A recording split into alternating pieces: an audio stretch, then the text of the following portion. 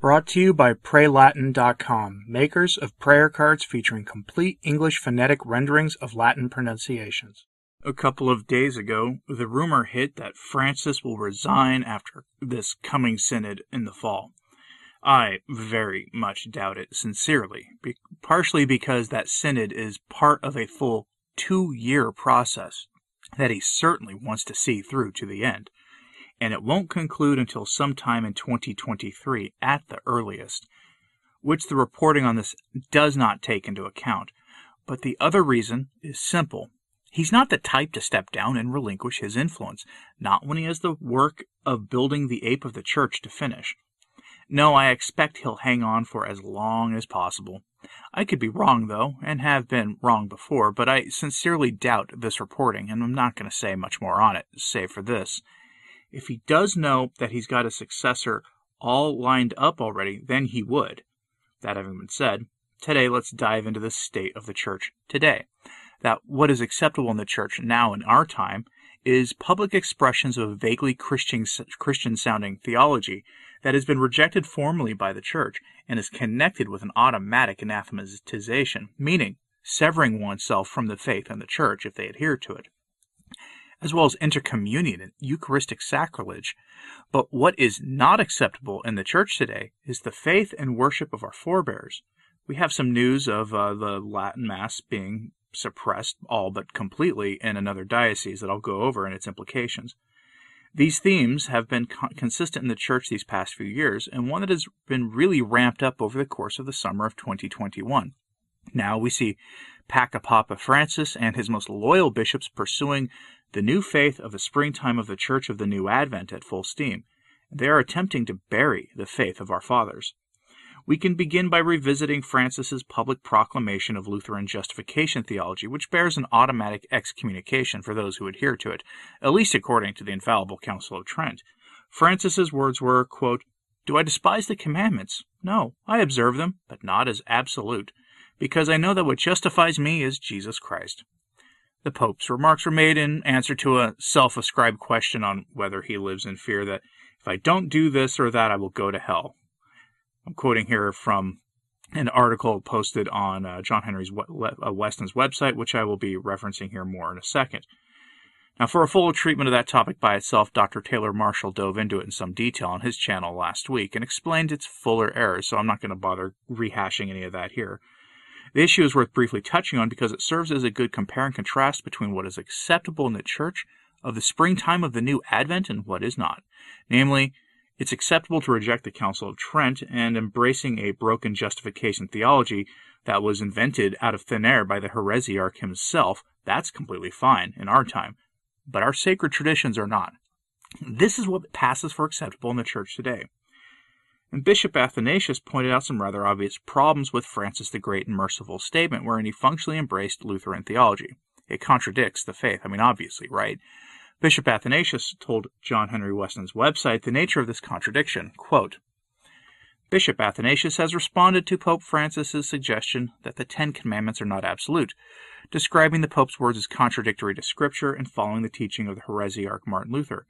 He highlighted 2 key problems with the Pope's denial of the binding nature of the Decalogue. First, that they contradict an encyclical of Pope John Paul II, and second, that they contradict the express teaching of the Catechism of the Catholic Church. He noted in no uncertain terms that Francis's statement, quote, contradicts the teaching of the Church and is very much a kind of sola fide teaching of Martin Luther, end quote. The auxiliary bishop of Astana, Kazakhstan, explained that the Pope's affirmation also, quote, contradicts the encyclical Veritatis Splendor of Pope John Paul II. The bishop quoted Francis's predecessor who wrote that, quote, in the Old Testament we already find admirable witnesses of fidelity to the holy law of God, even to the point of a voluntary acceptance of death. A primary example is the story of Susanna.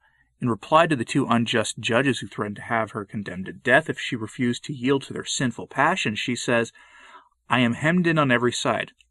For if I do this thing, it is death for me, and if I do not, I shall not escape your hands. I choose not to do it and to fall into your hands, rather than to sin in the sight of the Lord. See the book of the prophet Daniel, chapter 13, verses 22 to 23. Susanna, preferring to fall innocent into the hands of the judge The late pontiff's words continue, bear witness not only to her faith and trust in God, but also to her obedience to the truth and to the absoluteness of the moral order. He, the bishop, noted that the Catechism of the Catholic Church also clearly contradicts the recent utterances of Pope Francis, teaching that Christians are always bound by the prescription of the law. Catechism entry 2072, he emphasized, states, quote, the 10 Commandments are fundamentally immutable, and they oblige always and everywhere. No one can dispense from them, end quote. Personally, I think Bishop Athanasius was being nice, and rather oversimplifying things. He could have gone to the statements of the Council of Trent and pointed out that any Catholic who embraced this concept of justification was automatically excommunicated. But I digress. Francis's statements last week have been hammered on to death, and I won't be revisiting them here further. Open acceptance of heresy in the post-Vatican II Church is nothing new, and goes back decades, and frankly goes back before Vatican II. And this is just the latest example of it. Compare that to the desire of the faithful to have the traditions of our forebears in the liturgy and everything that goes with it, and what has always been deemed not only Catholic but essential to Catholic life is now less acceptable than a broken theology that is not only heretical but does not stand up to scrutiny. An example of this is the recent statement by an American bishop who issued his statement on Traditionis Custodes earlier this week and interpreted it in nearly the most draconian way possible. Dr. Peter Kwasniewski posted the letter on Facebook earlier this week, and I have his summary here, and the full text over in my show notes over at returntotradition.org. That's the name of this podcast with a .org at the end. Skip past the Patreon pop-up since there's no paywall for my sources. Anyway, this concerns the actions of Bishop David Zubik of Pittsburgh. According to Dr. Kwasniewski, quote, Most Reverend David Zubik's letter, dated August 20th, 2021, is a frightening sign of how Traditionis Custodes may be implemented in places where the bishop is not friendly to the traditional Latin Mass. 1. The Bishop of Pittsburgh declares that there will be only one quote-unquote full-service TLM parish in the entire city, namely, the parish run by the Institute of Christ the King.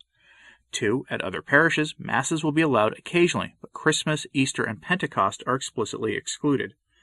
3. The other sacraments, baptism, confirmation, confession, the nuptial sacrament, extreme unction, will be permitted only for registered parishioners of the Institute's apostolate. 4. Worst of all, priests are forbidden to celebrate the traditional Latin Mass privately.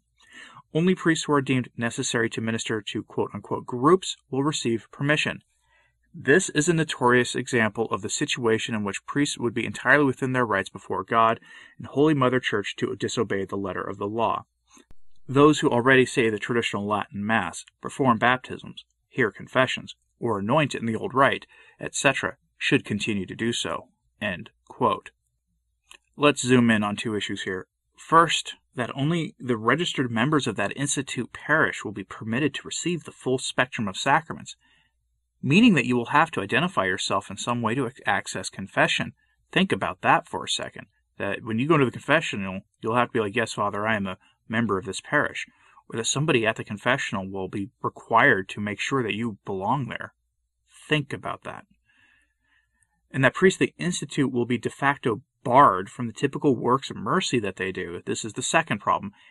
Not only hearing confessions of those in the custody of the state, for example, or providing extreme unction and viaticum to those who are in their final days receiving care in the various kinds of institutions that happens in.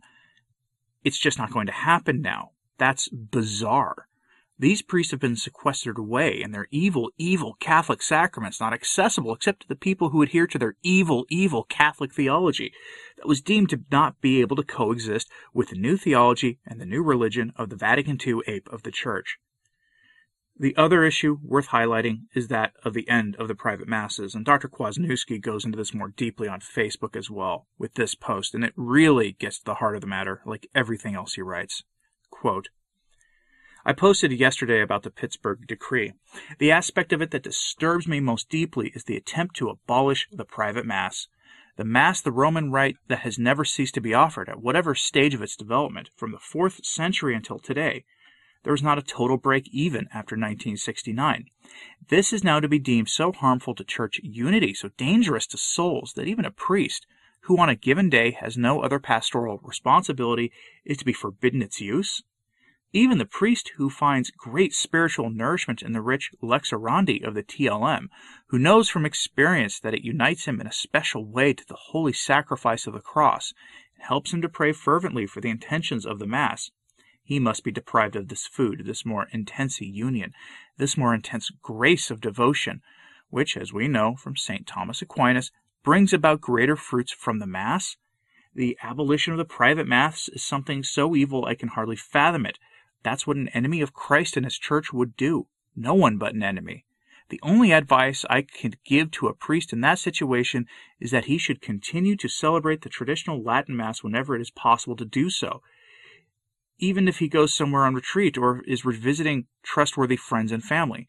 Or he may realize that this is a call from the Lord to continue calmly doing what he was doing before, in defiance of a manifestly unjust prohibition, aware that this course of action is almost certain to result in his being sacrificed like a lamb led to the slaughter. Perhaps it is time for many priestly grains of wheat to fall into the ground and die, so that they may bear a greater fruit of holiness than collaboration with corrupt chanceries would allow. They will quickly find laity who will support them in their needs. I have many more thoughts along these lines, but they are not ripe for publication yet." End quote. And I will be eagerly awaiting his publication on this, and will bring it to you because his thoughts are always deeply insightful. The abolition of private traditional Latin Masses reminds me of something the late Father Malachi Martin said to Bernard Jansen back in the early 1990s. If you're only familiar with him through his Art Bell interviews, I highly recommend his talks with Bernard Jansen. They're vastly superior and go much deeper into the faith and into the state of the Church than anything he did with Art Bell. But in those interviews, Father Martin described a situation where numerous priests in the 70s, 80s, and the 1990s were privately saying the traditional Latin Mass and consecrating all the hosts they would need for all of their Novus Ordo Masses for the entire week, and doing it in secret, obviously, because many of the older priests had serious questions about the validity of the Novus Ordo, the same questions that would eventually lead Benedict XVI to edit and change the words of consecration in the Novus Ordo to ensure its validity. Even Paul VI never attempted to abrogate the Latin Mass the way these friends of Francis are trying to. An attempt to prevent priests from saying it privately is an unjust attempt to bury the Mass, to prevent priests from learning it at all, and to make it just go away so that their new springtime of the Church of the New Advent will have no competition from Catholicism now or in the future. It's a wicked decree, but at this point we shouldn't be surprised. These are, after all, the same kinds of bishops who are okay with intercommunion like we saw in Chicago last week, and what is openly being discussed by Francis and the German bishops now. The Radtrad blogger pointed out an obvious problem with Traditionis Custodes, one that is such a clear problem that it cannot be ignored. That the Traditionis Custodes accomplishes for Francis is such a clear break from the history of the Church that it is a delegitimization of the papacies of all the popes before Paul VI, of all the preconciliar popes. Quote, Guardians of Betrayal, Traditionis Custodes, is principally about power, not liturgy. It is an attempted disenfranchisement of a hub of people who have a different spiritual bent, a different view of the world, and a different desire for the future of the Church than the Pope does or his Age of Aquarius collaborators. Their predecessors, the innovators of the 40s and 50s, began their work occupying a smaller portion than we do today of a Church much more uniform in faith and worship than we have today. They achieved their work through finding the right levers of power to pull, manipulating their way through committees, bureaucracies, and clerical appointments until they could convince the 2,000 bishops of the Church that a wholesale refresh was the only way to keep the Church relevant. They kept underground during the papacies of Pius XI and Pius XII, while still finding ample opportunities to introduce dialogue masses and versus turbum worship, and to mention the inevitability of the Mass of the future. That is the title of a book by the late Father Gerard Ellard, S.J. Nominally, Guardians of Betrayal originated out of a concern for the integrity of the Second Vatican Council and concern that its rejection would sow seeds of dissent and division within the Church. Readers of this blog will know that the mid-20th century liturgical reform had next to nothing to do with Vatican II, that it was, in fact, the independent project of the papacies of Pius XII and his protege, Paul VI, that under the concilium it became a runaway train, and that Vatican II was used to justify the reforms through parliamentary manipulations. All the same, Traditionis Custodes makes official the conflation of the Novus Ordo with Vatican II, and the Old Mass with not Vatican II. Aside from underscoring the historical and liturgical illiteracy of its authors, Guardians of Betrayal brings about a new issue, in merging the new Mass with Vatican II, and in turn the Old Mass with not Vatican II. Does not banning the Old Mass effectively sweep the pre-November 1969 Church into the dustbin, and with it the authority and prestige of the Pope's very office?" End quote. And he is 100% right, because it sets a precedent of sweeping aside the acts of recent pontiffs in nearly unprecedented ways. And that should concern every bishop in the Church who now wants to be Pope, let alone anyone who still clings to the absurdity of the hermeneutic of continuity. It really says something when the Vatican openly embraces Luther, complete with stamps and statues of the arch-heretic, and then lectures faithful Catholics about being good Catholics, and on what the real expression of the lex orandi, lex credendi of the Roman Rite is.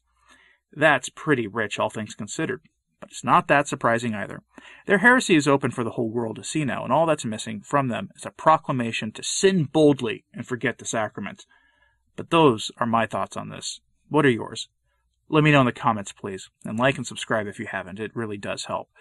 As always, pray for the Church, that it may defeat this ape of the Church sooner rather than later. I'm Anthony Stein. Ave Maria.